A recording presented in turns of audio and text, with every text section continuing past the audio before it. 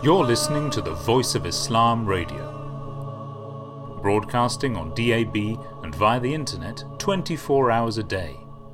So, is the Ahmadiyya Khilafat a dictatorship? The simple answer is no, it is not a dictatorship. This question can be raised by two types of people. You've got one who are religious and those who are irreligious. If it's the religious people who are raising this question, then this question or this allegation simply backfires to any other prophet who ever existed and any of their successors, because our system of Khilafat is no different to the divine leadership that they followed.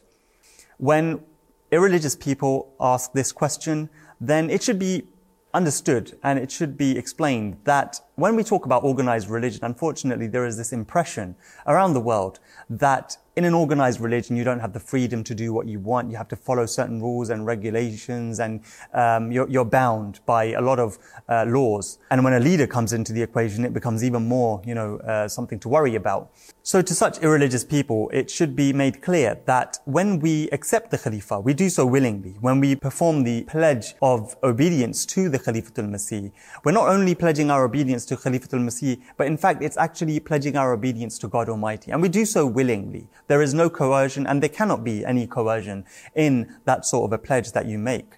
Now, another thing that needs to be borne in mind is that a dictator is someone whose say and want and desire, it goes without any question. No one can challenge it, no one questions it, and people tend to accept it as it is, and the dictator does not allow anyone to give suggestions or proposals. But we see the Ahmadiyya Khilafat to follow the very basic Islamic injunction, which is to consult them in important matters, or the other Quranic verse which says that whose affairs are dealt with through mutual consultation. This verse is a description of the believers, and we find that Hazrat Khalifatul Masih, he consults various administrative bodies when making important decisions to do with the administration of the community or matters to do with faith itself. Now, the Holy Quran is complete. The Islamic teachings are complete and perfect. They don't require any further addition. But the reason we have a Khilafat is because the implementation of Islamic teachings in every passing day requires some form of interpretation. So whether we're talking about the era of social media, the era of the internet, or the era that we are experiencing nowadays, which is a global pandemic, we require some form of interpretation and direction in implementation. And that we get from the divinely guided leadership of Khalifatul Masih. A dictator tends not to keep a close bond with their followers. They don't tend to keep a very close tie with their subjects. But the Khalifatul Masih has a very close and personal relationship with each and every Ahmadi Muslim around the world. The Khalifatul Masih writes to his followers. The Khalifatul Masih meets with his followers almost on a daily basis. And this is something which the Khalifa does to ensure that his followers are well and that they're pursuing the highest goals possible in every sphere of life. So is the Ahmadiyya Khilafat a dictatorship? The answer is no. It is not a dictatorship. It is far from such a thing. The Ahmadiyya Khilafat is such a leadership which the world is very unfamiliar with, because there is no equivalent that can be drawn or parallel that can be drawn to it in the world that we know today. But the Ahmadiyya Khilafat is something that the world is in desperate need of. Assalamu alaikum. Welcome to Saturday Morning Live on the Voice of Islam Radio. It's the 23rd of December 2023, and you're listening to me, Hamza Vanderman, and I'm joined here by my co-presenter in the studio here at Morden, Saif Ahmed. How are you doing, Saif? Good. All well. I think just getting ready for all of this holiday season to sort of kick off. A few, what do you call it? I would say a few mornings of not having to rush off to a train is quite welcome, really, at this part of the year. Have you been working this week? No, actually, I'm already taken some time off, and just getting enjoying the spirit. Enjoying the spirit, yeah. Like I said, late mornings in, not having to do any school runs or anything like that. So it's been fun. It's a nice holiday season, isn't it? It is. No, and I think this is the time. It is one point of the year where actually you find across the board most people sort of switch off. So it's a sort of marked difference to sort of any other holiday that you have, where it is actually incredibly quiet in terms of work, so time with the family, time at home. It's nice. Exactly, it is. Yeah. This is an interactive program here today. We're going to go through a number of topics, but if you want to get in touch, please do so. Our telephone number is 0208 687 7878, or on the socials at Voice of Islam UK. So as usual, we're going to go through the week's news topics, have a look at what's been going on, discuss those, and as I say, welcome all views.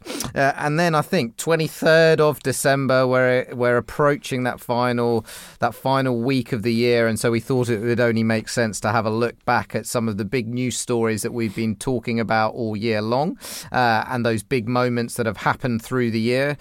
We forget sometimes actually that some of them happened in 2023, and actually sometimes we forget that some of them happened in 2022. Yeah. I know, it usually depends what type of news it is, isn't it? I had to check when Liz Truss was our Prime Minister, whether that happened at the beginning of the year or last year, and I can confirm that was 2022. Oh, was it? Yeah, it was 2022. We've been... Feels just like yesterday. And I think we've been dealing with the repercussions all year. That's a different matter, but it was actually last year. But as I say, some of those things merge. But we'll have a little look back at what's happened this year, what's been happening this year, and then also, what's going to happen next year. What do we think is going to happen? What are the big stories that are likely to be discussed and influence and impact all of our lives? 70 elections across the world next year. 70 elections. That is a lot of elections affecting 4.2 billion people. That is over half the world's population are going to be involved in some sort of democratic vote to elect their leaders. That's going to have a huge impact across the world for people. And of course, two big elections for us to discuss. The UK and the US elections are back. US elections always make me scared, and that is no different next year, but we'll come on to the specifics of that later.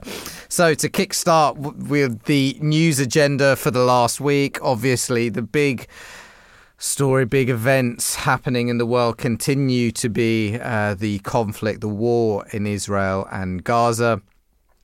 There was some relatively good news, positive news overnight. I say relatively good news because it wasn't as far-reaching as people had hoped, but it was not as bad as had possibly been expected a few days ago, with the US expected to veto the call for expanded humanitarian aid getting into Gaza. It didn't happen. They abstained on the vote.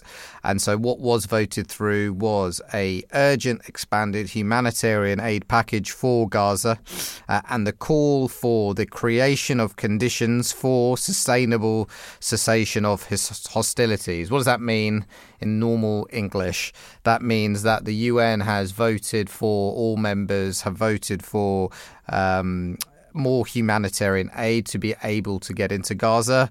Amazingly, two abstentions. Russia, because they wanted the wording to be stronger and so abstained from the vote. And amazingly, the USA, again, abstaining from the vote, critically not vetoing it, but amazingly actually not voting for it, still abstaining as Israel's big ally. They had wanted, they did not like the wording around the sustainable cessation of hostilities, but no immediate ceasefire was called for, which was what humanitarians on the ground, lots of people around the world had been calling for. But at least a package of humanitarian aid was agreed, and there were some words around conditions for sustainable cessation of hostilities. I think what that really points to is calling for an immediate ceasefire. Calling for an immediate ceasefire essentially asks Israel to stop bombing Gaza, correct. But it puts no emphasis on Hamas to release more hostages. And I think the new wording, not new wording, but the wording that was agreed is to say sustainable cessation of hostilities, what does that require? Well, that doesn't just require Israel to stop bombing. It does also require action from Hamas in order, in terms of releasing hostages, and also clearly for them to stop launching rockets at Israel. So I think that's where that's coming from. Obviously not as far as some people had hoped. 20,000, they think now, on latest estimates, dead in Gaza. Huge death toll. 50,000 even injured. Like in quite a critical state as well. So I mean, the numbers are not. They're quite sobering actually in many ways. So it's the numbers keep on ticking up, and I think in light of what His Holiness said in the Friday sermon previous to this one, was that he prayed for the oppression to end, and we obviously we follow suit from that as well. I mean, the idea of a ceasefire, I think that we've kind of fallen into this realm now of what the legalities of a ceasefire hold, but I think we sometimes forget. I mean, not that we sometimes forget. I think we're very cognizant of the fact that there are real lives that are getting affected now. I mean, and this recent war has gone on for a lot longer, and it has been a lot more brutal than what we've seen in the past. And what are we to make of the international response to this? The UK and I think Germany over the last week have strengthened their positions in terms of calling on Israel to be more wary of the precision of their strikes and the death toll. I think the exact words were it is too much, and they need to rethink their approach. So, but the US clearly haven't, or maybe they think they can have more influence by continuing to be friends and privately discuss the matter. I don't know what you think about the. I mean, when it comes to the US, I think it's they're obviously they're in a political bind, right? I mean, they have always they've always had this very strong relationship with the State of Israel, and have always garnered that relationship. It doesn't seem apparent currently that whilst they've sort of thrown a lot of support, I think the support is beginning to wane a little bit. As you said, with this resolution yesterday, of course, it's not what we sort of hoped. I think, and I say this for, I think most people, and the majority of the world do want a ceasefire. They do want the hostilities to end. But you've seen with the US sort of continuously backing up until this point where they've now at least an abstainment, I think is I think it is a signal as to where the US, the direction of travel that they're going, and I think they are finding it a lot more difficult to continue backing this war. I think it's becoming increasingly more difficult to defend. I think there is a politics behind it because more and more people are turning away from the idea that this is a fair war. And we've seen it in, as you said, Europe, the UK, who have also been big backers of the Israeli state, have also started being a little bit more pushy towards finding an end towards the hostilities. So I think there is a general move in that direction. I think there is a problem in Israel. The problem that you have in Israel is the current government require a lot of support from the right wing. I think everyone knows that Netanyahu himself has his own domestic issues, and is actually holding on to power for dear life at the moment, purely because I think if he was to lose it, there are a number of legal cases against himself. He's, I think, for the large part, because he needs the right wing of Israeli politics to sort of continue backing him. He has taken this very, very strong approach, and and it is. I think that's where we are at. I think there is an internal politics which is deciding how this war is being carried out. You're seeing it more and more. Even, for example, the families of the hostages have also been calling for a ceasefire. They are also in favour now of reducing the hostilities, especially I think after last week when we saw the very, very sad situation where the IDF managed to kill their own, kill their own hostages. Sorry, not their own hostages, but hostages that were obviously of Israeli descent. And waving a white flag, and they've now got themselves. I think there is this issue, and I think a lot of countries are now sort of trying to figure out how do you resolve this issue, because it is very difficult to negotiate that ceasefire when you have all of those sort of undercurrents sort of running in the interim. Yeah, the politics of this make the situation horribly messy and difficult. Yeah. As you say, the right-wing government in Israel and how that coalition has had to be formed means what it does in terms of settlements, even in the West Bank as well. I think the other problem clearly is on the Palestinian side. You have the same political issue where the violent actors, Hamas, have actually been able to show something or some sort of resistance, whereas the Palestinian Authority, Fatah in the West Bank, have been able to do nothing, and therefore they don't have any support either. Yeah. And so there are no parties on either side able to sit down and negotiate any sort of agreement that would be backed by the populations, and absolutely right. That's a huge problem. You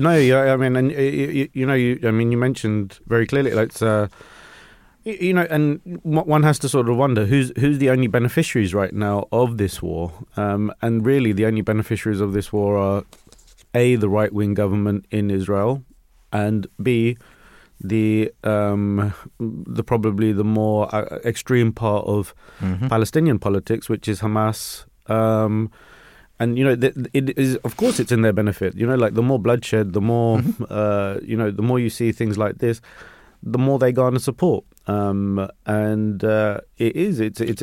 a one can only pray that this sort of never-ending cycle is sort of brought to some sort of end. It's getting, as you said, it's getting worse by the day. This is not getting better at the moment, and one does have to.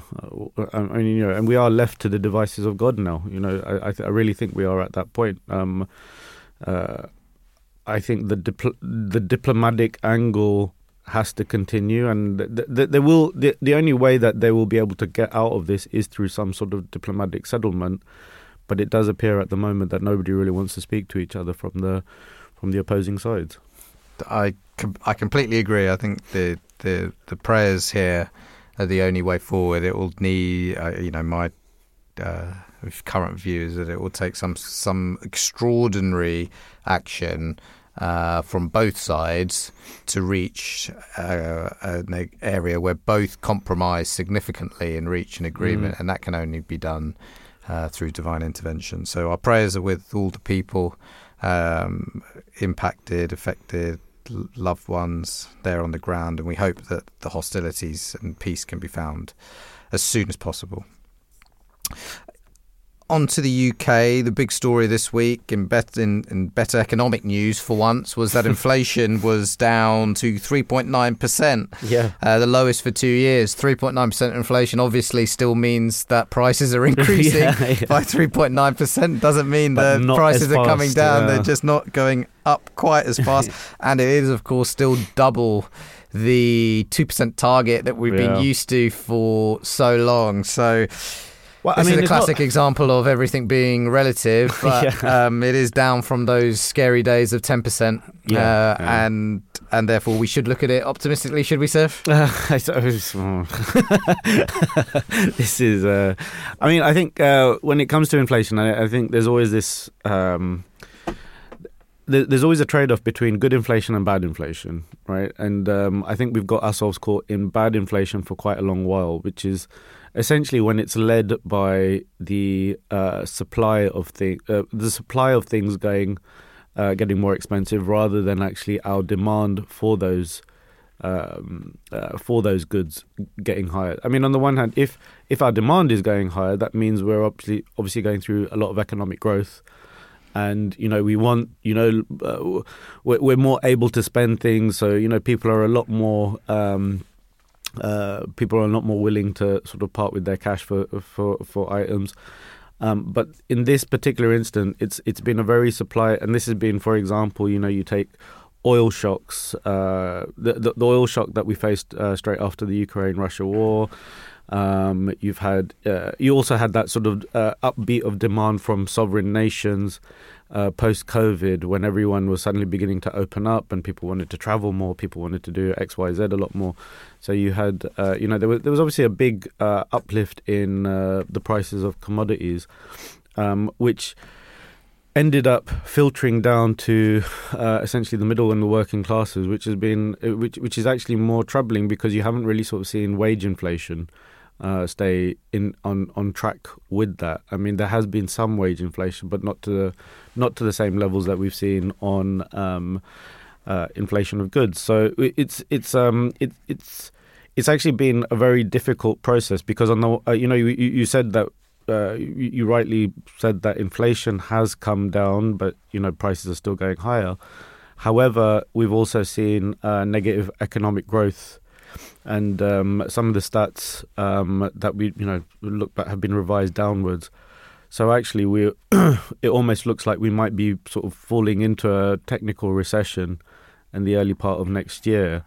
So that's never good inflation. If you're not having economic growth, you see, on the one hand, but you're still having the price of goods rise. That is troubling. And I think we've seen a lot of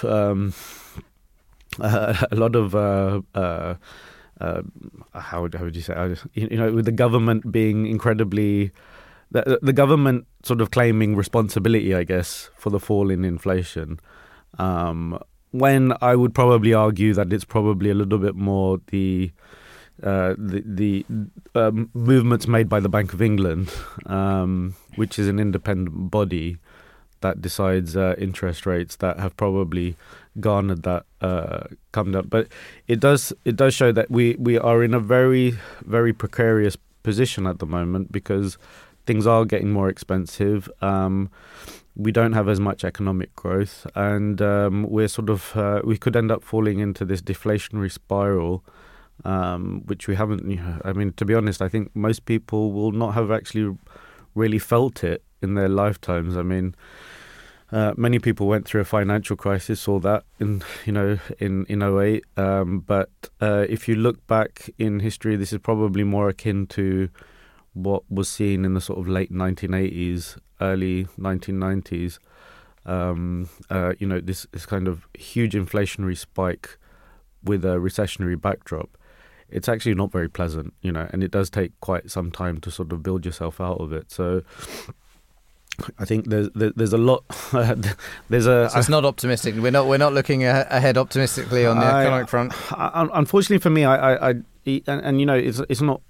I try not to be pessimistic about these things, but I think we're in for a rocky road the early part of next year, and as you mentioned earlier, very rightly. I mean, we now have. We could probably, we are very likely to see a political shift in the next election. We have got an election on the horizon. You're starting to see both sides of the aisle slowly ramping up, rhetoric on how to spend. But at the same time, it's a very muddled conversation because, as far as we know, we haven't got enough money, but at the same time, they need to do some infrastructure spending. We've seen things like HS2, which, quite frankly, could have been a big boost for our. We'll never know now because it's been rolled back to such a state now that it's very unlikely that it's going to pick up from where it left off. It's just unfortunate. I think I would be a little bit more concerned about the state of British economics coming into next year, but again, we pray, we pray that I'm completely wrong. And so the new stats mean people are immediately jumping to discuss and raise the prospects of interest rate cuts early in 2024. Do you think that sounds sensible? Do you think that's realistic? I think it's the only way that they'll be able to get out. I think it's the easiest lever to pull for the Bank of England to at least to ensure that we don't spiral into recession. I think at some point we will be talking about rate cuts.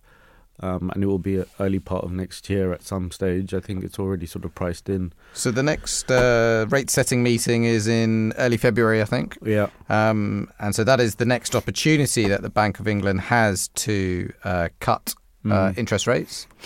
I mean, they'll probably keep a very close eye on what inflation is looking, because obviously we've got this holiday period now as well, where we do see like a little bit of uptick in spending. And how that chocolates are up 50%. They've up chocolate. Yeah, but that's again commodity prices. Prices of chocolate are up 50% versus last year. Yeah, commodity prices, right? Like your cocoa beans and things like that. They're all beginning to cost a lot more. And it's not so much what the supermarkets and what your local store is trying to sort of charge you. It's that, or think that they can get away with. It's actually. What it comes down to is it's costing them a lot more to sort of manufacture and distribute these things. So, do you work for a chocolate company? I don't know. I should have shares in them sometimes.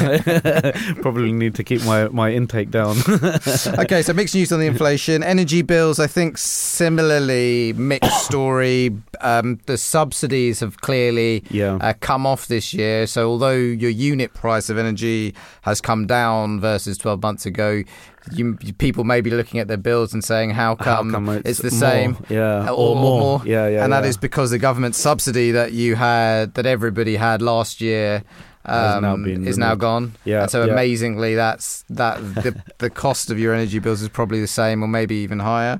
And then that price is then going up again marginally in January, where the new price cap will go up from 1834 to 1928, so a marginal increase.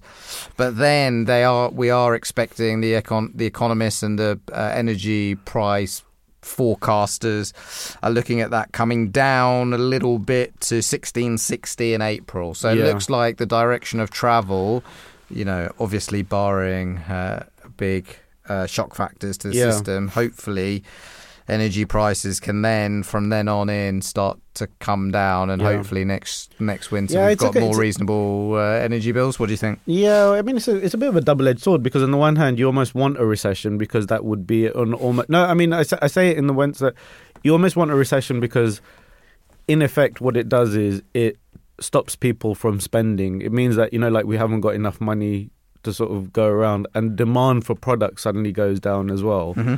So, the price of things suddenly will, price of oil, the price of gas, the price of, again, like when you look at sort of your general commodities, and whether they be industrial or agricultural commodities, they all start sort of coming down because there's less demand, which means things become cheaper. So we go through a sort of deflationary sort of period of time where prices may even come down a little bit.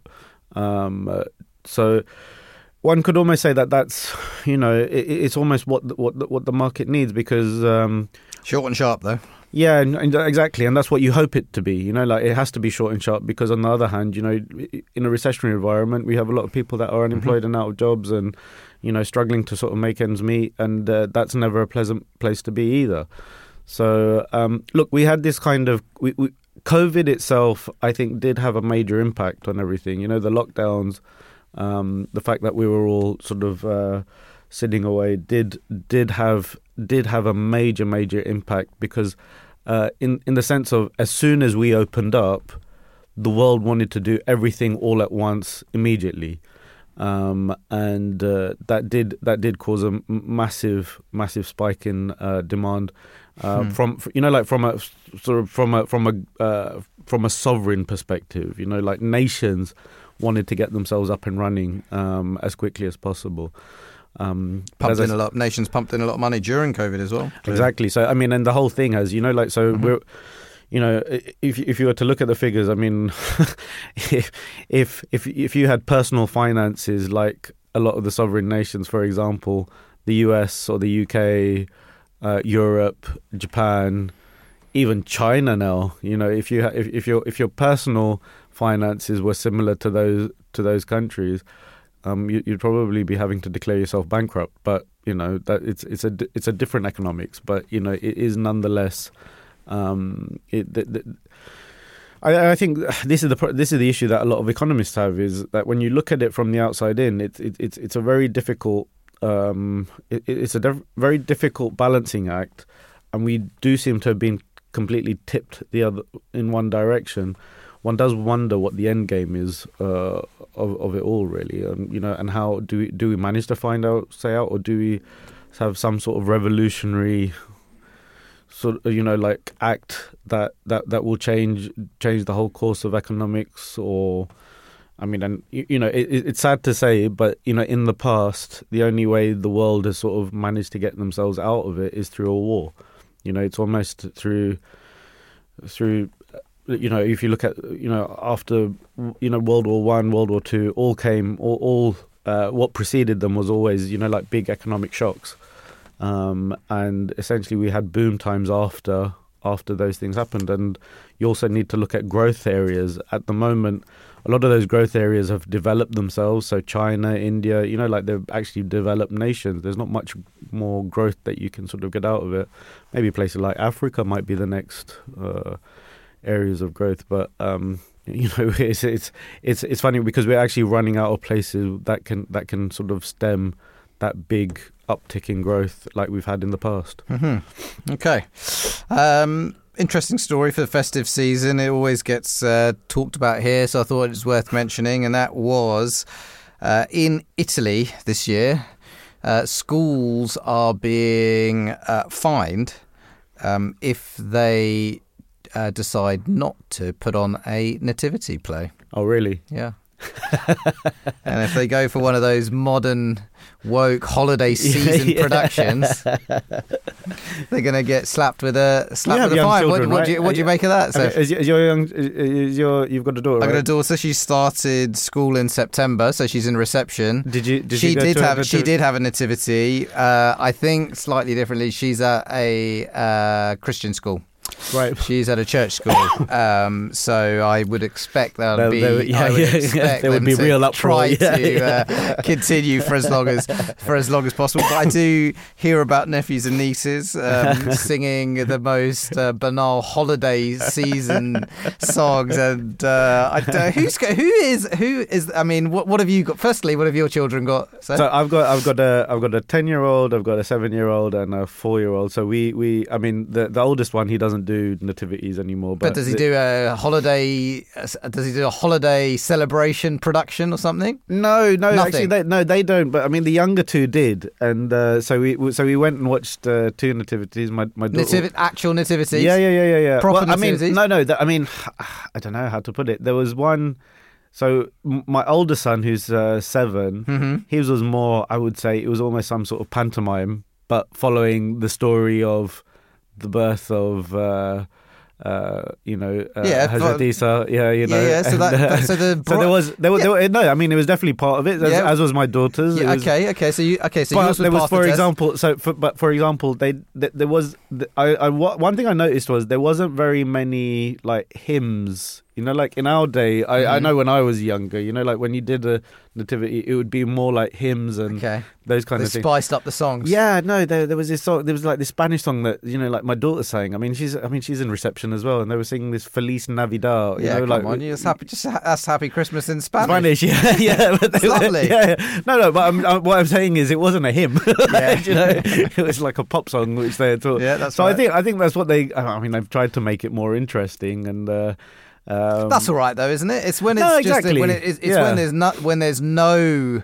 I think the concern. Well, not the. Well, yeah. I guess the concern is. And I don't know who is complaining about them. That's the other thing. But I mean, you can put, and it's funny. It's you say that.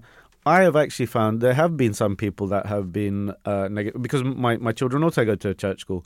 Oh, right. So okay. So that's why you've still got the nativity. So we've still got church school. No, but I mean, but there was no. I mean, we still have it. But what I've noticed is that there have been some families that have been quite negative towards, like those kind of nativity scenes. You can't send your children to a church school. Well, this is exactly. I mean, we've actually, we've said something similar. It's like, if you've chosen to send your school to a certain, which has a church.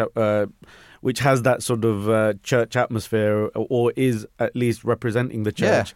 Yeah. You can't really complain about it. But yeah, we have actually had it, and mainly, if I'm going to be very honest, they're mainly atheist families that have been. And I think I would go as far as not the ones that are just agnostic, or like they say they're atheists, strongly atheist, but very strongly atheist, and have actually sort of complained that, and they're the ones that have actually asked for their children not to participate in some of these events. So look, I mean, each to their own. But I agree with you. On the one hand, you're accepting the education that's being provided by the church, but on the other hand, you don't want. Okay, so I think in a church school environment, that's a very specific case. I think, but in a normal state school. 20 years ago, there was no doubt. Well, we are seeing there was no doubt you would be. Yeah. There's no doubt. 20 years, 30 years ago, I remember. No doubt, you're doing a nativity play. Now, it might have some fun songs rather than hymns, but it's on the whole. It's on the story of the Holy Jesus' birth. That is the story, and it will be loosely around that, right? Correct. And I think, as you say, there are more and more, and I've seen them from nephews and nieces, where it's just a kind of pop production of songs and dances, nothing to do with the nativity story. And obviously, it's because of those complaints that you've mentioned. And on the one hand, I get it. It's a state school. There's not supposed to be guided religiously, and I get it. You want to be welcoming to everybody. You don't want to make anybody feel uncomfortable. Any of the children. But I mean, that is the story of Christmas. It is, exactly. And so I feel like you can't have it both ways. Christmas isn't a it's not an agnostic, unreligious celebration. It is a religious, or at least it's supposed to be. A religious celebration. So I don't know. What do you think about that? I mean, obviously, the whole purpose of Christmas has changed over time, right? I mean, we've sort of seen an evolution, and it's become a time of year where people tend to, where the idea of family and those are all important. And they're good things. And they're very good things. We have it. We have it in our own faith. We have our Eid celebrations, for example. At the end of Ramadan when we have Eid al-Fitr. The celebration that the month has come to an end, and it is a very family orientated experience, and I think that all of these celebrations are designed for that. It's almost to remind yourself of whether the sacrifices that you've made, whether and it's a sort of coming together of people, and I think that's been brought together. We had this we've had this conversation in the past, and I think it's probably one that is about decades and decades old, the sort of commercialization of Christmas. I don't know about you. I feel like that also has sort of it's been watered down over the years, or it's almost like people are beginning to accept that it did get a bit too commercial, and I feel like it's less that than it used to be. I still think there's obviously a lot more spending during this time, but you've had people. You've had people like this guy Martin Lewis, like the sort of finance expert, or helps people with their finances. But if you look at what he's been, there has this been move away from like just buying for the sake of buying during Christmas, and I've seen that from a lot of families as well. More recently, that for example they will scale back in just buying for the sake of it. They won't get themselves into debt anymore. And I think you've also sort of seen that in some of the, I don't know, I mean, just personally, like in the way the adverts have sort of come across, they always make a big thing about the type of adverts that, some of the major, major retailers sort of produce. I think we're in a different economic environment, aren't we? So, and I think but do you think it's just do you think it's just because of the economic environment, or do you think there is a watering down of Christmas? I think there's two separate things. I think on the commercialization point, I think it is still as commercialized as it ever was. But I think even your big retailers understand that in certain economic environments, it would be pretty crass to kind of really push that in your face. And so I think that's why you see the adverts change in the way they have been. I think on the broader point about Christmas, I think you're absolutely right. I think it's a nice time of year. There are certain, let's just say values around spending time with your family, having time off, time off from work to reflect. It's at the end of the year, so naturally there's a period, and it's a nice time for reflection, both backwards looking and also forwards looking. So I think that those things that are associated with Christmas more generally are, good things, and people want to embrace them. I think, using that to say that the celebration of Christmas, should not refer to the story of, the prophet Jesus Christ. I think is. I find that odd though from Italy. I find it odd that it's Italy, because Italy being such a strong Catholic nation, and probably to some degree, I mean, like now is the home of Catholicism. I find that really odd. No, I think that's the point. I think they've come out and said because they are strongly Catholic, the same trends are at play in Italy, where I think schools, modern liberal schools, think.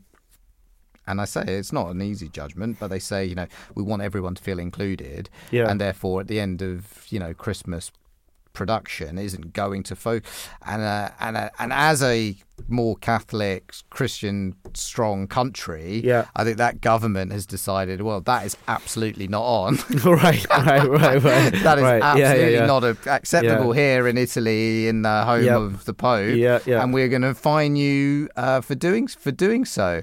Right. So it's quite a strong response to that movement, and I think, for me, it's like, well, I think the schools would say we just want to put on a production that everyone can be involved in, and to my mind that's absolutely fine. Do it at the end of the year in the summer, and call it a summer production. Don't do a Christmas production and pretend that it has not. You've got to educate the children, all children, whether they're atheist or not, about what the one of the main one. And also, I mean, look, Christianity is one of the major religions in the world, and I think it's important. We do live in a otherwise Christian nation. It is important for us, whether you agree with it or not. It is important for us to understand, like the cultures, their interpretation of history, and like at least I think it's good to sort of at least understand it and.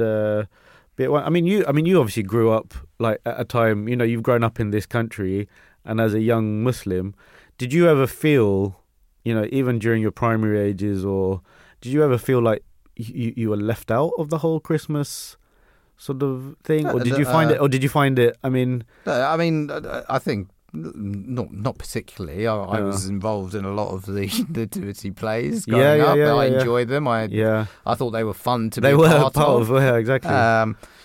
As I say, I had no issue learning about Christianity, the stories. That's part of our belief. I mean, within reason and interpretation, that's part of our belief as well. Exactly. And so I had no problem doing it. Obviously, as a young boy, seeing friends get lots and lots of pretty exciting presents and not receiving any of those. That was a point of contention. But then you had Eid around the corner usually. There were many points of contention as a young boy trying to get stuff. And so I didn't feel left out. Now I think it might be a case that, as you say, that people there's been a stronger. And look, I don't know. Maybe there were other children at school with no religious background, as you say, who thought, "What is all this? I feel totally excluded by this. I don't believe in this, and this is, the school trying to indoctrinate me." Yeah. And I can imagine parents thinking, that's not on either. Yeah. So, but it does feel to me that in a sense, over time. The actual story of Christmas is going to continue to be lost and watered down. I think that's a shame. That is I don't think that is right, and I think that is a shame. Well, it is history, isn't it? At the end of the day, I mean, we sort of whether it's historically accurate or inaccurate, it is still history, and we sort of have to understand. And it's important for everybody to understand what other people do believe. Correct. To be true. Yeah. And whether you want to believe it or not, it's important that children across the country at least know what it is. Now, whether they want to participate in that nativity production or not, okay. Yeah. That's up to each. Obviously, it's up to each individual. But this. As I say, in a 4-year-old, 5-year-old's nativity production, generally they're singing songs about good values. They're not singing bad songs. These are songs about good things. Generally, the nativity play is used to emphasise, again, good values, positive things. And I would have thought everyone can get behind most of those, even if it has a certain bent. Exactly. And I think, look, there is an acceptance, and it's been written by the fourth caliph, even the fifth caliph has touched upon it, that also the dates of Christmas don't particularly make sense, like when we look at the historical facts. So there is things, but ultimately, what is the underlying message, I guess? And the underlying message is a good one. So look, I like it. It's fun. We've got to go to a short break. Hold that thought. We'll be back with you after the news. We're back on Saturday Morning Live here on the Voice of Islam Radio, and you're listening to me, Hamza Vanderman, and I'm joined by my co-presenter today, Saif Ahmed. I hope you're enjoying the show. As I said at the beginning, if we discuss anything you'd like to get involved with, this is an interactive show, and you can call on 0208 687 7878. That was 0208 687 7878. And on the socials at Voice of Islam UK. So we're just going through some of the big news points of the week, Seth. I think the last one that we do need to cover, important developments on the immigration rules. It seems like this has been a story that's been going round and round and round for years and years and years, ever since pre-Brexit, post-Brexit. Immigration top of the agenda. Doesn't seem like any government can. I say any government. They've all been different Tory governments, but different prime ministers, I should say, different prime ministers, and crucially different Home Office ministers who have come and gone. Yeah. I don't think any have been able to let's say get a handle on both legal immigration and illegal immigration. Let's remember these are two very different types of immigration. Illegal generally is the small boats that we see crossing the channel, and legal immigration, legal individuals who come over, both able to apply for both asylum legally, and also those who are able to come to the UK, economic migrants, as you were, and able to welcome to the UK because they do certain. You can call them expats, European expats, who come to the UK and are able to contribute economically and socially, and therefore are welcomed. And those numbers it is a fact, those numbers have been going up. You can argue around whether that matters or not, but those numbers, both legal and illegal, have both been going up over the last decade. The Conservatives have been on the record as saying they're going to sort this out, reduce those numbers, because lots in the country do feel that they're too high. Again, both legal and illegal. But those numbers keep going up. So the latest attempt by Rishi Sunak is that from spring 2024, this is for the legal This is for legal immigrants.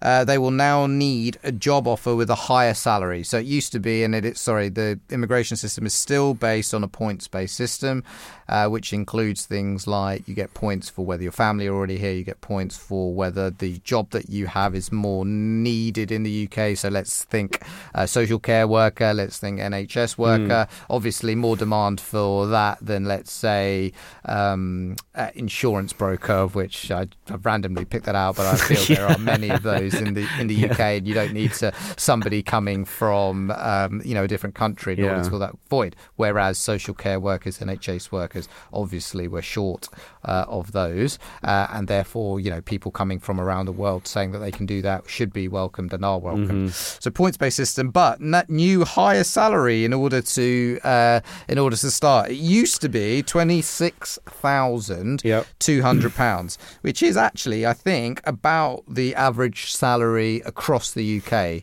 Is something around that number. It's now gone up from that. Amazingly, it's a big increase. 38,700 you now need to be earning in order to come to the UK, and you need that job offer before you come. There's no grace period. Back, haven't they, as well? Oh, have they? Yeah. Okay, I think, so it's retrospective as well. Yeah.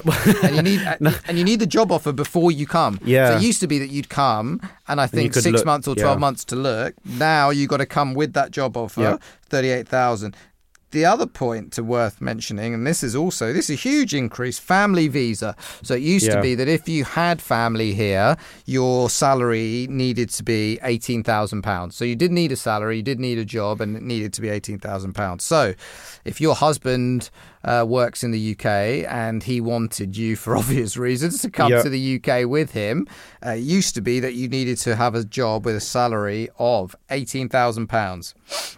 That has gone up to £38,700. That's more than double. I think that might be the one that they roll back on because no, they rolled it back, but not completely. It decreased to 29,000. Correct. Yeah, that's the one. Yes, that's the one. Yeah. It is still a huge increase, 18,000 to now £29,000. And we say there was a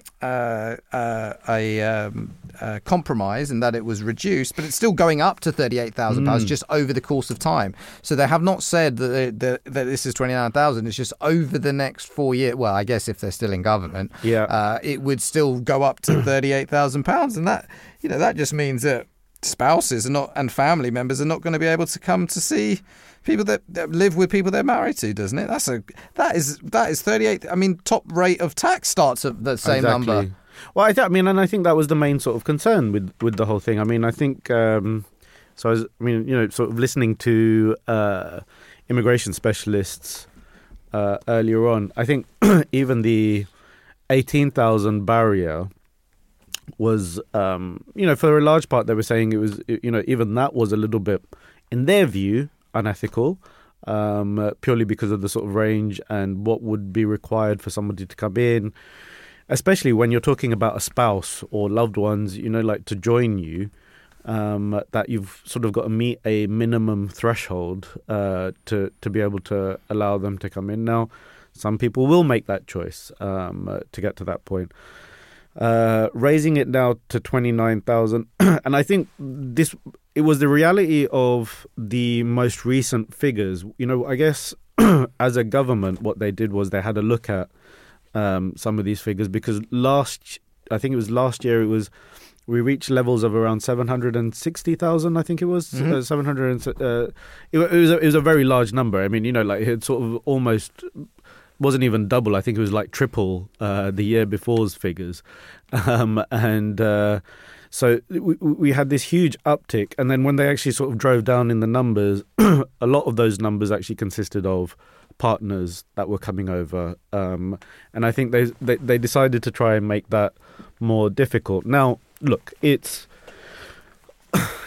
am I completely against it? Not completely. I actually think that there are limits. I mean, I've worked abroad, and even when sort of working abroad, there were very strict rules.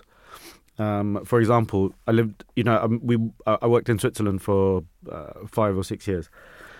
Now, when we first went over, and I remember having to get my residency card, I had to prove that I was earning a certain amount. I had to prove that, like I was going to be in the country. I was going to be economically, I was going to be taxed in that country, that I wasn't a tax resident of any other country. I had a lot of, there was a lot of things to sort of have to prove to be able to make that move into the country. And I had to meet certain minimum thresholds. So this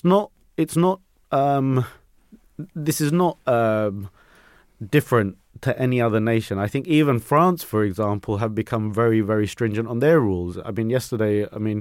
They actually have been trying to tighten their immigration rules as well.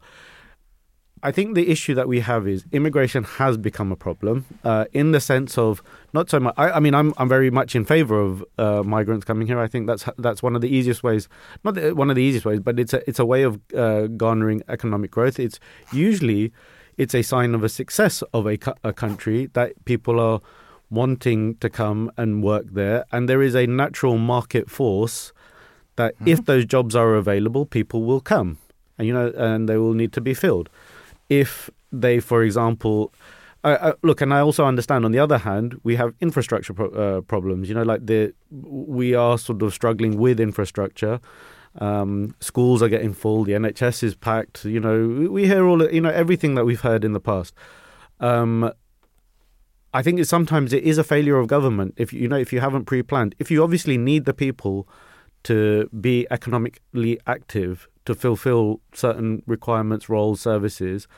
But if you haven't put in place a way of being able to manage all of those people coming in, there is a failure of governments of not being able to direct resources to sort of sustain that. Because ultimately it is an investment for your future. People come in, they work, they will ultimately start paying taxes, and then, essentially they end up paying for the services anyway. Now, France already has this issue because they also have a very, and I think we've seen this sort of rise of the right wing.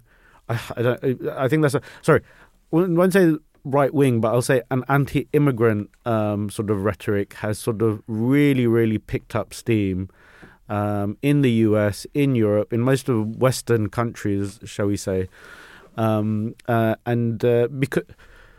because there have been large numbers that have coming in. People are noticing that, for example, that there are a higher number of people that are moving over.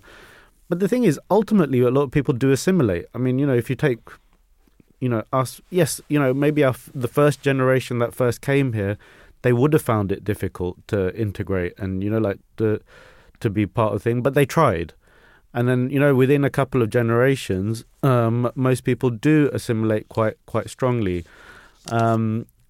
Look, ultimately, I think this whole issue about raising these thresholds and things, I think they're actually generally moot points, because I think ultimately, if you have a problem, for example, if you have a problem in the NHS where you can't get enough workers, and the only place that you can get them are from abroad, you will have to somehow. You'll have to bring them in, or you have to raise the prices, or sort of raise the wages of nursing staff, of doctors, and all of that to such high levels that that you have to almost push people. You have to give them that financial incentive to want to do those jobs. Otherwise, we are going to continuously be looking outside. I think. There is a lot of questions, and it's a very, very difficult, complicated one. But I do think that when you make it your central target to reduce immigration, I think you're always you're just setting yourself up for a fall a lot of the time, and we've seen it time and time again. Immigration levels have not dropped. They've never. They don't drop. They keep on getting higher and higher, and especially into nations like this. We saw this Rwanda policy, which, for what it's worth, I think is a completely, I think it's a nonsensical policy, only because, there's a maximum of 200 people out of 700, and I don't know, this 700,000 figure, that you're going to be able to sort of offload 200 to Rwanda a year at this huge cost. I think some people estimating, it costs nearly £180,000 per person that they have to resettle in Rwanda. Is going to be a cost to the taxpayer. I mean, I think both the Rwanda policy and these new salary figures for it can only be political posturing. Yeah, it's to get some head when you have lost all control of the ability to manage those immigration, both legal and illegal.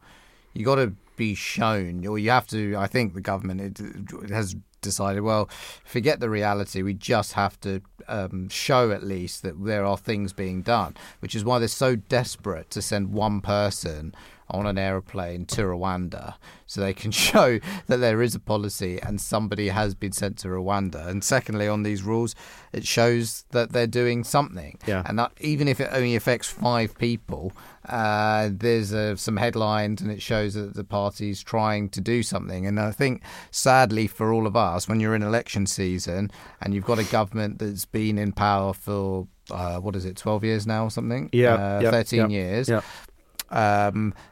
Devoid of ideas, run out of energy, bickering amongst themselves, most of the time. I think the policies that we're going to see, spoken about, talked about, increasingly just being about headlines and trying to ensure that they, don't lose an election as badly as they might do. We'll come on to those UK elections in a bit when we do the forward-looking piece. But I think on immigration, that's what it's all about nowadays: is headlines and appearing tough. Yep. Not empathetic, not policy that might work, or not policy that will be effective, or just tough. Exactly. Policy and I think tough. If you look at the type of people that are actually sort of really pushing it, but very clearly, like people like Suella Braverman, you had the immigration, the immigration minister that also resigned. You've had these people that are acting very, and you've got this sort of, this slightly, I would say slightly, this right-wing part of the Conservative Party, which have been very, very strong on this point. I mean, people are talking about Nigel Farage now, sort of, potentially could be running on a ticket with someone to be the next Conservative leader, because that's how far they're going. But it is, like you said, there's a posturing. I think they've almost accepted that this next election cannot be won. So it's almost like there's quite a few of these guys that are sort of putting themselves up, like making it very clear where they stand on it, in order to be able to be the next leader. And so it'll be interesting. I mean, it will be interesting to sort of see where the Conservatives do end up after the next election, and how much support they actually have. Yeah, save your thoughts on that for when we look ahead. Bridge that subject. Exactly. Yeah. I think what's worth doing next, it's obviously been, as I say, we're 23rd of December, one week of the year to go. Yeah. And I thought it might be worth just having a look back at some of the big stories, so some of the stuff that happened. What didn't happen this year, Liz Truss, as we discussed, but the aftermath. We've all been dealing with the aftermath for the year. We obviously had the big coronation. I can't believe that you would have forgotten about where you were on that day, waving your flag. I'm no doubt on the Mall, Stefan family. In my red, white, and blue suit. Yep. Yeah. But I think one of the big stories. Of the year. Well, actually, it's obviously been going on for the year. Hasn't stopped yet, which I think even in itself, not many people would have predicted. The Russia-Ukraine war. We don't discuss that much on this show anymore. It's just almost taken as a given as something that's going on. Yeah. I think people thought that was almost going to be a bit of a short, sharp. Russia come in, take some territory that it sees as being theirs historically, or do some sort of regime change or something. Yeah. Whatever their objectives were. Instead, they've been brought into this long military affair now, been going on for a very, very long time. Does that go on for the whole of next year? How does that come to a resolution? How does that war end? Yeah, because I think, you're right in saying, you see, I'm not sure that anyone. I don't think people did think it was going to be short. I I think many people sort of recognised, and this goes back to sort of, when it began, I think there was a lot of political experts who were actually saying, no, Russia will never do it because there's nothing to gain from it. Mm-hmm. They'll just drag themselves into a long, unwinnable war, so why do it?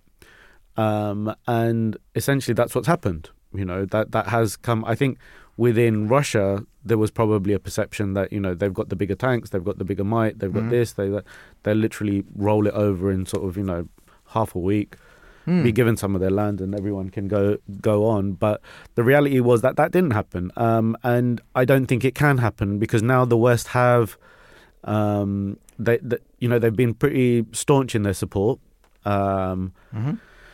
Whether, and I think... So how does it end? Yeah, but for a large part, this becomes a problem because they've kind of set a stall, even though there is some backlash in the country. I mean, even in the UK, for example, we hear, should we really be giving this much aid to Ukraine? And, the US, definitely, it's a lot more vocal there.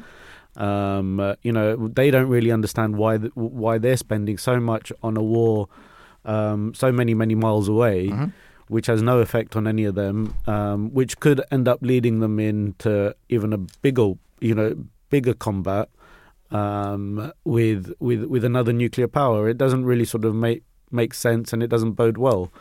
So for a large part, I think that's what we're sort of seeing. The Russians go. I don't understand why their economy's in the doldrums. Very badly affected, but they're surviving, right? But that's all they're doing. Is that good enough for the population? Look, I've got Russian friends, and I sort of spoke to one, and I said, and he said, look, ultimately the Russians do still. You've got to remember they're not that far out of communist Russia. Many people still sort of held that. Just low expectations. No, I mean, and he said, when I asked one in particular, he was a slightly elderly gentleman that lives in London now, and I sort of asked him, and I said, I don't understand. And although he's very anti what Russia are doing, he said, but you've got to understand the mentality there. Like he goes, when I was growing up, we had cabbage soup for most of our meals. All that will happen is people will go back to just having cabbage soup, if that's what's necessary. And he says, you have to understand the psyche of, sort of people. If it's not being, and if it's, yes, there's probably a lot more pushback on Putin about the whole war than there was with Stalin, in the past. But ultimately, he has also shown, he's not scared to remove anyone that questions him too much, if necessary. I think he's also one of the elections coming up next year. Exactly. We'll make that. We can. Well, I can tell you what the result will be.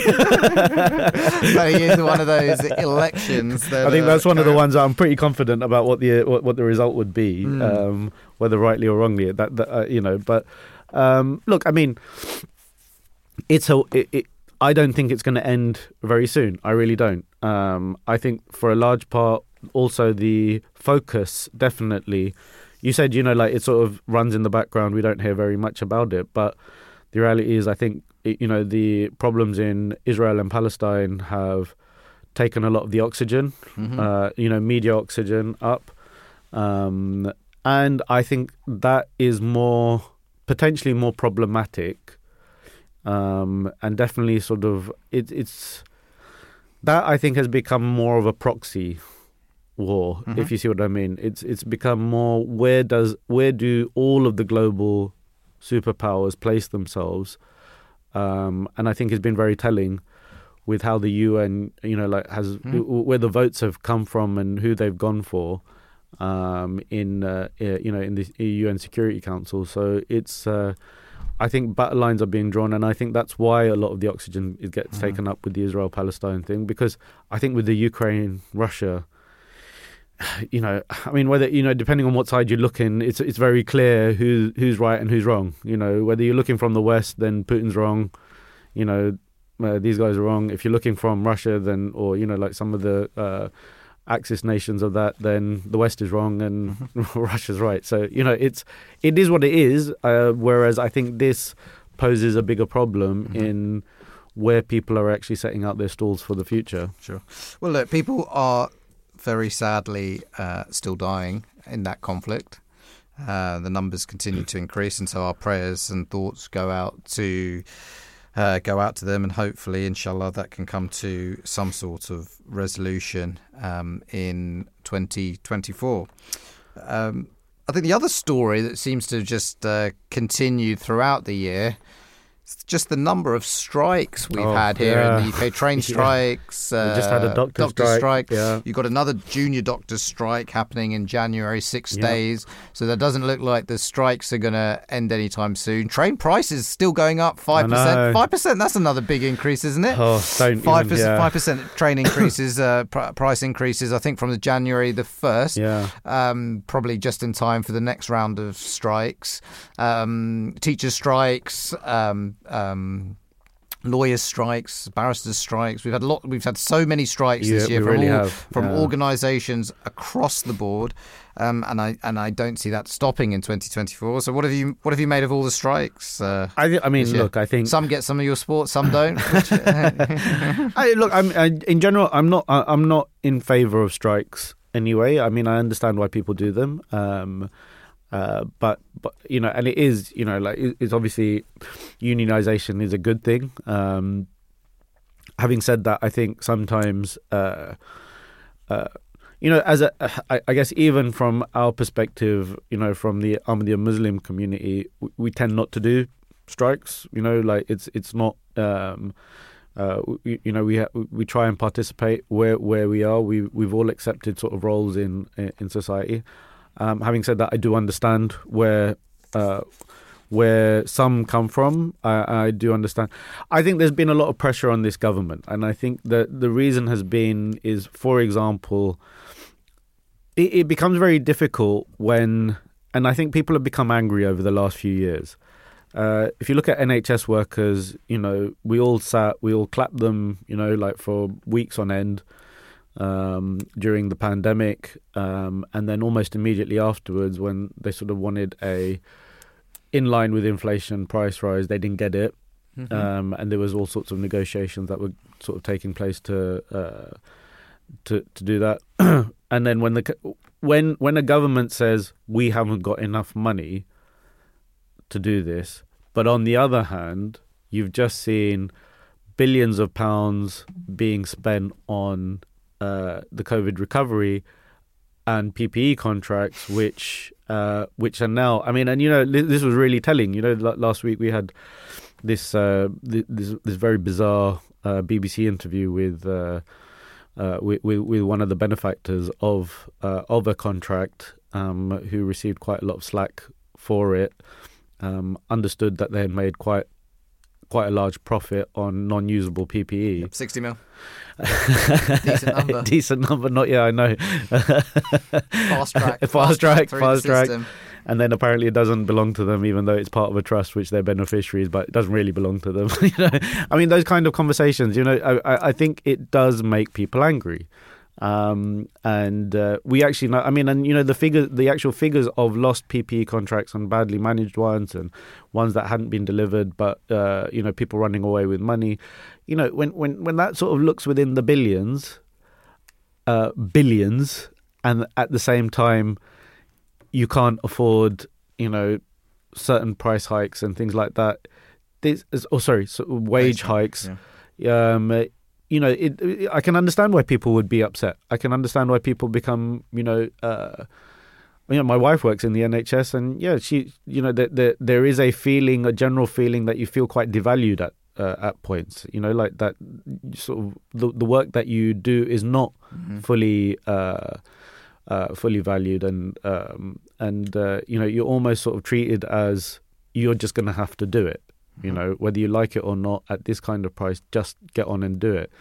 And they all work in very sort of stressful environments as well. So it's look, the whole thing is not easy, and I completely sort of understand where the anger sort of comes from. But I do think that it's sort of there is a general feeling right now. It's quite a low feeling. But we see that not just I would say I also see it in the private sector. People within the private sector aren't getting wage increases. lot of companies under a bit of cost. You've seen a lot of layoffs, out of the big tech companies.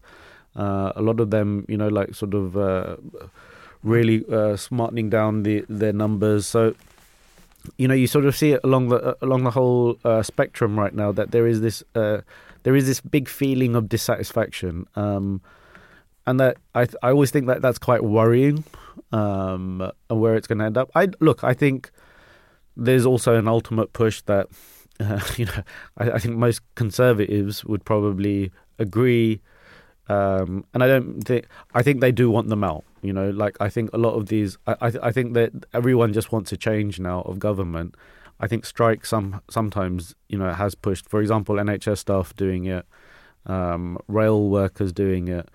It's sort of, I guess it just sort of shows the failures of a government, or, exacerbates them and exaggerates them. So maybe they are just looking for a change now. I think the other problem with the strikes is in isolation. You're able to step back and make a judgment in terms of whether you think that specific strike is necessary or not. So, for example, you may, in isolation, look at the strikes occurring within the NHS. Let's say nurses strike, and think that's valid. They should get their 10% pay rise or whatever it was. And then you may look at the junior doctors strike and think, well, that's hypothetically not valid, or I'd be against that. Or you may look at the train strike, the train driver strikes, and think, well, that sounds crazy that they don't want to use any of the modern technology. The problem is when all of these strikes are just happening at the same time, it's very difficult to pick off each one in isolation.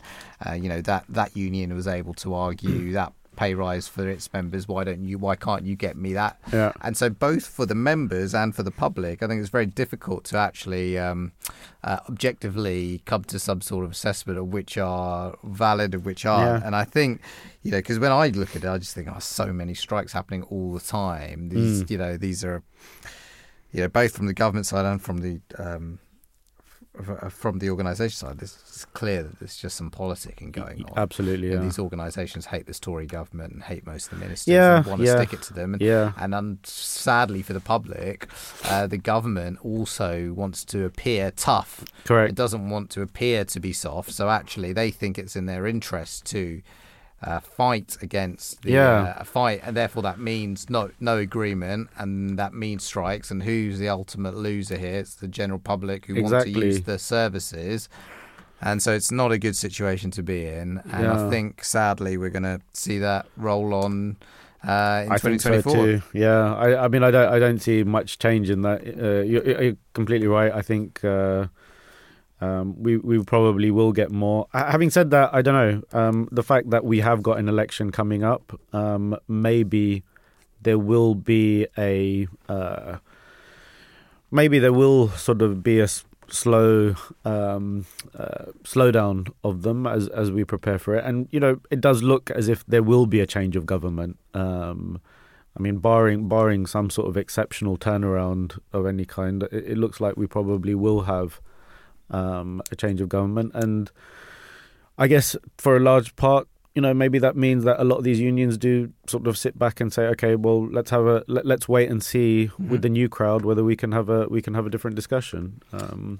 And look, let's move on to that. Let's look ahead for 2024. What we expect to see, what we expect to feel, how amazing a year it's going to be. We're optimistic people. That's what we plan for. An incredible year, the year of which we've never seen Inshallah. before. And I think the first thing to look at is what they're calling electorama. That's what they're calling it, electorama. And that is 70 elections around the world, as I said earlier in the show. Over 4 billion people involved. That's over half the world's population, all electing their leaders for the next term at some point next year. I mean, that in itself is an amazing thing, that so many countries in the world, I guess, have moved to a democracy. Although I think the view is that lots of those elections are going to show, next year in particular, are going to show the fragility of that democracy, if that makes sense. And, lots of strong autocrats, lots of strong kind of autocrats and people from the right wing seemingly in strong positions. People who don't believe in democracy running to be leaders in order to erode democracy. Big 2 elections, as you just mentioned, for us here and for listeners that I think that are probably most of interest are, let's start with the UK, where we live. Yep. Big elections. We don't know when they'll be. They could be called at any point of the year, which is, in the one of the beauties. He's got to do it by November 24. Am I right? Or I think he's got until the very end of the year, isn't he? Or not? Or is it November 25? Yeah, maybe November 25. I can't. I mean, as in, sorry. Is it 2024 or 2025? I think it's by January. Yeah, I think it's by early 25. So the expectation is at some point next year, following hopefully some good news for him, if you're Rishi Sunak, that he will call an election. There are some sort of rumours that it might be sooner rather than later for various political reasons. More mortgage rates going up through the year as fixed contracts run out, and therefore some of the speculation is that it would be better for him to do that sooner rather than later, so possibly around Easter. But most of the predictions are for an autumn election next year, giving him more time to do something. With the polls so bad, he basically wanting some time to do something, because until then, this could be Rishi Sunak's last chance as Prime Minister. And if you're Prime Minister, every day counts. Counts, and therefore, if you're not going to be in that position again, maybe he wants to call it as late as possible. But anyway, that's all speculation. But what is real is that there will be election at some point next year. And then we will have a campaign between. Well, I say this as if that is fact. It could be that Rishi Sunak is dumped by the Conservative Party prior to that. It would be amazing, but we've seen them do some merry-go-round of exactly. We've seen them do some fairly amazing things. The fact that he's been in for a year and a half, and that's sort of seen almost as a sign of success that he survived this long. I mean, so we will see an election. The Labour Party, resurgent Labour Party under Keir Starmer, currently 20 points ahead in the poll. It's a huge lead. That would see them not quite in, if that was to come to fruition in a general election, that would see them not quite in Tony Blair landslide territory, but pretty close. It would mean kind of 100-seat majority, big majority if that was to come through. So that is obviously one potential outcome. The other potential outcome, which I don't think can be totally written off, is actually come the day of the elections, whilst people are ready for a change, ready to get rid of the Conservative Party, they may not be quite convinced that Keir Starmer's Labour Party are ready, and there may be some sort of small minority government where he has a very, very small majority or no majority at all, or he needs to go into some sort of coalition or some sort of agreement with the Liberal Democrats, bringing them back to their moments of power. But there's that whole range. I guess there at the at the moment the smallest likelihood would be a Conservative majority. I don't think anyone can see that happening. But if they can reduce the size of Labour's majority, we've seen how quickly things can change in the course of just one parliament. Of course, Boris Johnson, with the last election, over 100-seat majority. At that point, people were talking about another decade of Conservative rule. You don't lose 100-seat majorities in one parliament. It obviously, following some fairly crazy events, that's all changed, and it looks like Keir Starmer has a good shot. What do you think's going to happen, Seth, and what do you think are the key factors that both sides are kind of looking out for that will determine what happens? Well, I think, for the large part, I think what's become sort of clear is I think most people have become I don't want to say the word fed up, but I mean, probably that is what it's come down to. People have just become fed up of this government.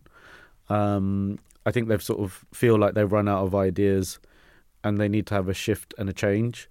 So I do think for the large part, I can't see how the Conservatives will stay in power. I just think it's almost an impossibility. Having said that, I think it will be tighter than what the polls suggest they are currently, because I think come polling day, or sorry, come the day that we have to sort of place a cross next to a box, I think people will also struggle with Labour in its entirety. But I think they will I think they'll have a comfortable majority, but I think it will be a lot tighter than the polls suggest. I mean, some polls are just a complete wipeout of the Conservatives. I don't think it will be a complete wipeout in that sense. I think they'll probably still somehow end up holding on to some key seats. But I do think that there is a general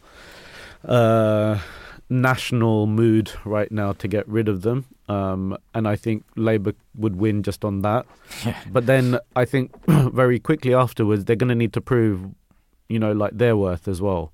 And I think we're going into this sort of tumultuous time where I don't think he'll be given a lot of time to sort of come up with some sort of big brand new ideas. The problem becomes if the budget is tight, it becomes very difficult to sort of be a kind of revolutionary new leader. So it's going to be difficult for him. It's not an easy gig to take over. If he does win the election, it's not an easy mandate to take on. As we've said, troubling economic outlook. I mean, you look at the immigration numbers. Correct. Look at the toil on the public services across the country. Lots of unions are going to be in saying, right, now you're in. We'll have what's going on? We'll have those 15% pay rises, please. And he's going to have to look him in the eye and say, probably can't do it. Not sure that's going to happen. And in the run up to the election, as you say, if the Conservatives are under that much pressure, making mistakes, he's probably not going to be saying all that much. Yeah. And look, I mean, we all saw it with Rishi Sunak. He was sort of seeing the big competent, sort of leader, and even as a chancellor, he was sort of probably hailed as the next guy. He came after so many years of such mismanagement from Boris Johnson and Liz Truss that, when he took over, I think people have already sort of given up anyway. Yeah. And I think he was on a hiding to nothing, I don't think there is much that he can do, to be quite frank, to sort of change things over. Labour could lose some, and Keir Starmer sort of proved it a little bit with sort of flip-flapping about how, his view on what to do in the Israel-Palestinian situation. He lost a lot of support very, very quickly off the back of that. So, there's still a likelihood that they could lose some sort of support. Events. Yeah. Events, there we go. And that is exactly why Rishi Sunak is likely to push back this election as late as possible in the hope for some sort of event that changes the dynamic. Of course, and of course, the big one that we all love to watch, the US election with your friend Donald Trump back in the mix. My friend. Back in the mix, maybe even contesting it from jail, who knows. It's the next series of the box set is dropping. President Biden, another 4 years older, looks like it is going to be him running, not confirmed yet, but it looks like he will be, he's most likely to incredibly be the Democratic nominee again. He'll be touching on 100. I mean, it's incredible. Him versus Trump again, second time round. Well, what are you expecting? Expect the unexpected? What do you think? I think I expect the unexpected. I think the problem is Trump is doing very, very well in sort of popular votes. Whether that can... Firstly, do you think he does get the nomination? Because there is... Who, Trump? Yeah, he does. Does he get the Republican nomination? Obviously, we're just pure speculation. Completely speculating. Do you think he's getting that? I think... Because that in itself would be quite amazing, wouldn't it? Well, if he garners a lot of support, people know that he garners a lot of support from that side. I think even after last time, I think there is... You see, the thing with Trump is he's got like a cult following. There are people that will continue supporting him no matter what. You know, and there's nothing that he could do. I mean, he was right. He said I could go and shoot someone on Fifth Avenue and people would still vote for me. I actually think that's completely correct, right? I actually think that he's now in a position where he's become... It's not just that Trump is no longer just a... he's not just a presidential candidate. I think he's become an ideology, you know, in itself. You know, it's what does he represent? Mm-hmm. And I think it's kind of it's a you know, it's a sort of pushback on the system in inverted commas. But it's amazing that isn't a fringe, you know, as in I agree with you, that's what he's seen as, but that cult following is not a fringe following. It's grown. Absolutely, that cult following is so big that it could get him the nomination. Oh, again. absolutely. And then he's in with a real, if he is against Biden, and then he is in with a real shout. So it's not some, you know, it's not like he's has this fringe following, very strong ideological fringe following. Yep. He's got a following of mass, isn't he? Yeah. He does. And actually, if you look at the other candidates for the Republican nomination, they all have sort of fallen into line of being very much leaning towards the right. Yeah. So you've got is it Ramaswamy? Yeah. I mean, he's Nikki Haley, and those are the sort of front runners. You know, and they're very much leaning towards the right. They're a lot more sort of vocal, very anti-establishment. Having said that, I think both Ramaswamy and Healy are part of the establishment, so that might be... So is Trump. Well, no, but I mean, he's not, you know, like, I know what you mean. I mean, the guy was a president as well, you know, like he's a former president. I mean, but he sells himself on being the anti-establishment guy. So do they, though. Oh, not Nikki Haley, but... Not Nikki Haley, but I mean, I think they probably do try, but they are still seen as sort of part, because they've still gone through, you know, like they're senators and Congress people, you know, like they still have been part of, like, the system. So...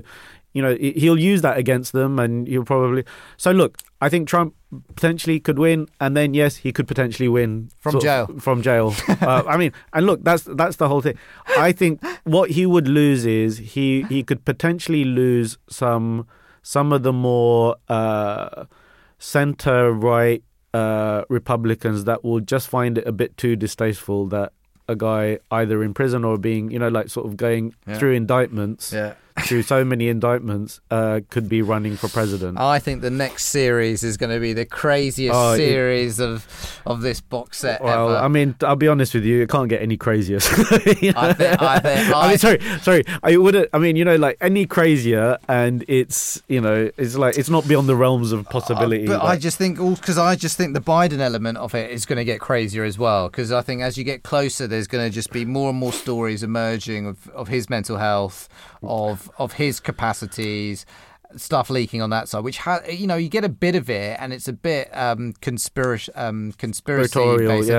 But actually, I think as time goes by, you're going to see how much, you know, he's got a campaign. Yeah, he'd have to campaign, and I think. But look, I would say one thing is, I think with US politics, the thing is what I think it has proved over the last sort of 8 years is that whether it's a Democrat or Republican, some of the more foreign policy issues don't really change that much. They're just done in a very different way. You know, closer ties with North Korea. You know, if Trump comes in, he will probably, again, press away from people like Iran, more towards China, North Korea, that kind of side of things. He's actually been stronger against Israel as well, hasn't he? He said things, He's, you know, in his interviews said, you know, there's only one way to get a deal, and it's with Israel actually compromising on certain and he told Netanyahu that. So, you know, and you see Netanyahu might do it with him in charge. I think, you know, it becomes, you know, it's... I don't know. Look, that's a nice thing for Trump for the day. I don't know. I don't want to say.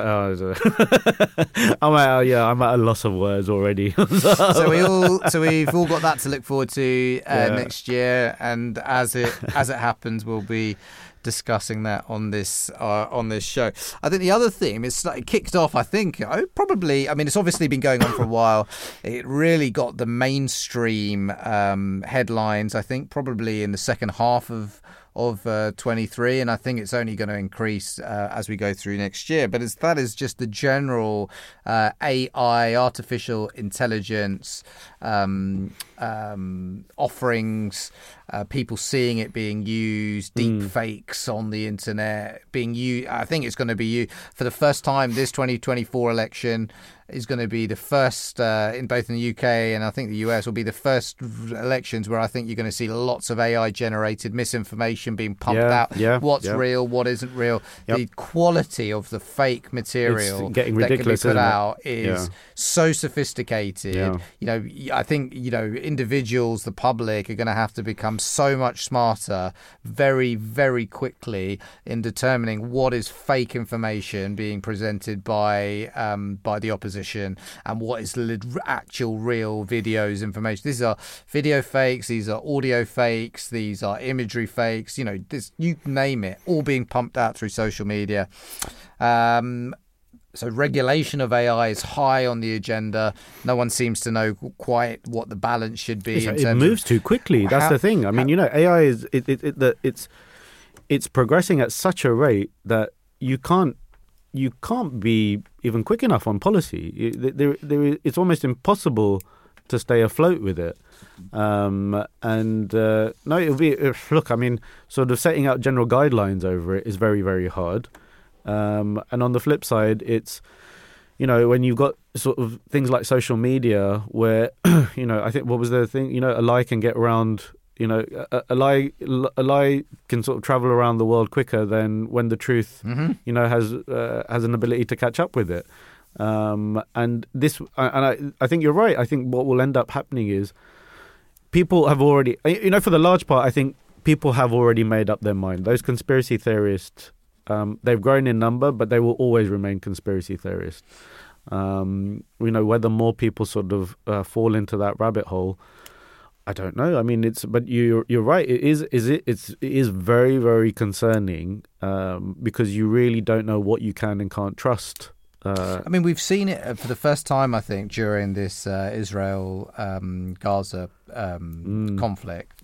Lots of images being shared, fake images. You know, and I've seen it firsthand. You know, my dad showing me stuff, other family members showing me stuff. I mean, having to say, that's, you know, not, on both sides, you know, that's not real. That is a bit of fake content. Correct. And unless you kind of are rigorous in how you're able to look and question and then research. But I think that's the generation that will struggle with it the most because they have become so used to the idea that once you see an image or once you see something, you know, like once, you know, it is almost, I remember when I was younger, the minute you sort of see something on the news or if it's sort of posted online or there is a televisual it's been checked experience, it's been checked and that's why it's up. Now, with the rise of things like social media and things being shared so openly and quickly, it is impossible. And I have to do the same. Like you said, it's, you know, like the amount of times I see it from family members who are sharing things, you sort of have, I mean, you know, because we become so used to now questioning and querying almost immediately whether something is real or not. That thing. And I've noticed it on, you know, like some social media sites when somebody posts something and like one of the questions are like, is this real? I mean, you know, imagine that we're now in an environment now where we have to sort of question everything that we see. So it looks like, I mean, it'll be fascinating to see what the next developments on AI and its use cases are next year. It kind of came out, not out of nowhere, but I think the speed at which it's taken on, both in terms of the debate, but also use cases in 2023 was phenomenal, especially considering the thing that we've spoken about for, not just we here, but, you know, society, businesses talk about for ages, autonomous driving, nowhere to be seen. That's, you know, we've been talking about that for probably a decade. That's not happening in 24, is it? I think people just still don't trust it. I think, look, and I think, you know, like, for example, in this country, the problem that we have is we've got very tight roads. And I was actually speaking to someone about this, and they said, because it's not so much motorway driving and things like that that's generally not too hard to sort of get that right. The problem because on our general streets, Because the roads are so tight, and sometimes like especially around sort of more rural areas, they've got to get They around. haven't got tighter. Sorry, They haven't got any tighter. what roads? I mean, 10 years ago, we were told, autonomous driving's on its way. yeah, but They knew the tightness of the roads then. It hasn't become tighter over the last 12 no, months. but that's why they has it? say, like for example, in San Francisco, I had a friend that went there, and he actually sat in an autonomous car. He got into an Uber, Right. which essentially drove itself back. And he was sitting. He said it was the most unnerving, uncomfortable experience he's ever had, but it did get him safely from A to B. Did he choose it? Yeah. Yeah, So he yeah, had yeah. he just wanted to try it. He just wanted to try it, yeah. And so and he said, And how many of them around, though? I don't know exactly. I think around that time there was about 200 cars within the sort of San Francisco Bay Area. That's it? Yeah, I think so. So hang on. So in San Francisco, we're saying the height of regulated. We're saying it's regulated. yeah. It's legal. Yeah. They're available. But still, no pickup. right round the corner from Silicon Valley. Yeah, we'll see that we'll be discussing that in 2033. I think. But I think people don't want to give up on like their driving experience. I'd give it up in a moment. Would you? In a heartbeat. I've got much better things to do than have to sit there concentrating on driving. Yeah, absolutely. Would you trust it? Yeah, if everyone's using it, it's working. Yeah, I'll be on board. Give it a go. Definitely be on board. Anyway, but it's not happening. So that's a moot point. We've got 5 minutes left. We better cover some sport. European Super League back again. Back and then swiftly rejected by everyone who, after last time, too scared to come out. It was a silly idea to bring it out. I don't know. What was interesting, I don't know if you saw. What was interesting is the European Court ruling that UEFA and FIFA carry too much power and are not allowed, and that other leagues created independently are legal and should be allowed, and the ruling therefore is against UEFA and FIFA. Now that doesn't mean that they are ruling for the Super League, or for any other, but they have ruled. It is a big judgment. They've ruled against UEFA and FIFA for saying essentially you hold a monopoly. Yeah. Which I guess in business terms is exactly what they've tried to say. Like, how can you stop another tournament from signing up? Now the other tournaments will all the other leagues, other projects, whatever you want to call them, will always have the challenge is they need the clubs to agree to play with them. And I guess they're one step closer in that the clubs now being clear that they do have a choice. But the fan bases and the general public have not been swayed at all. Yeah. And until I think they have those on boards, you'll find very few clubs here in England, at least, that will ever sign up. Look, I think we're not that far away from potentially we've seen it in golf, where another organisation stepped in, ready to pay some really, really big wages to keep some of these golfers on. Yeah.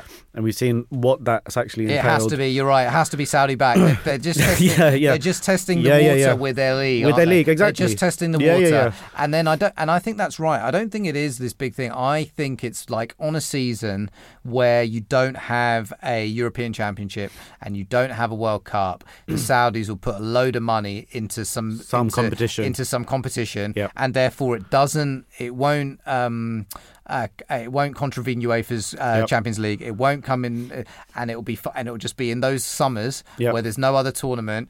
The world's best clubs come together for another tournament. That's what it's going to be, and I think that's and it's going to be wonderful.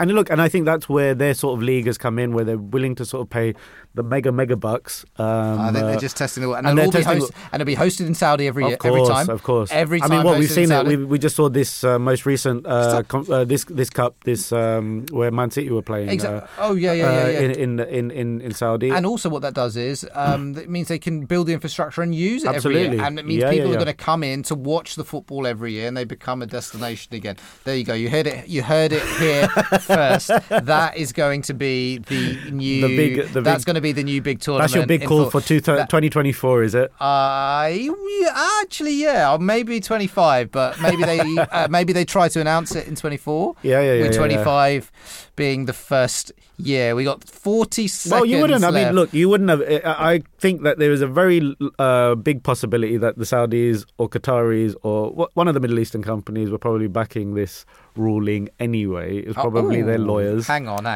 We can't have that type of speculation on this show. I'm just saying. I think it's possible, it's right? It's libelous, I think.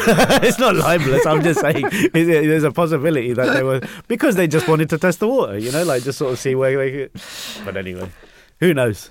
It's been a pleasure having you with us today on the Voice of Islam Saturday Morning Live. Wishing you the most pleasant weekends and week aheads, and we'll see you next week, inshallah.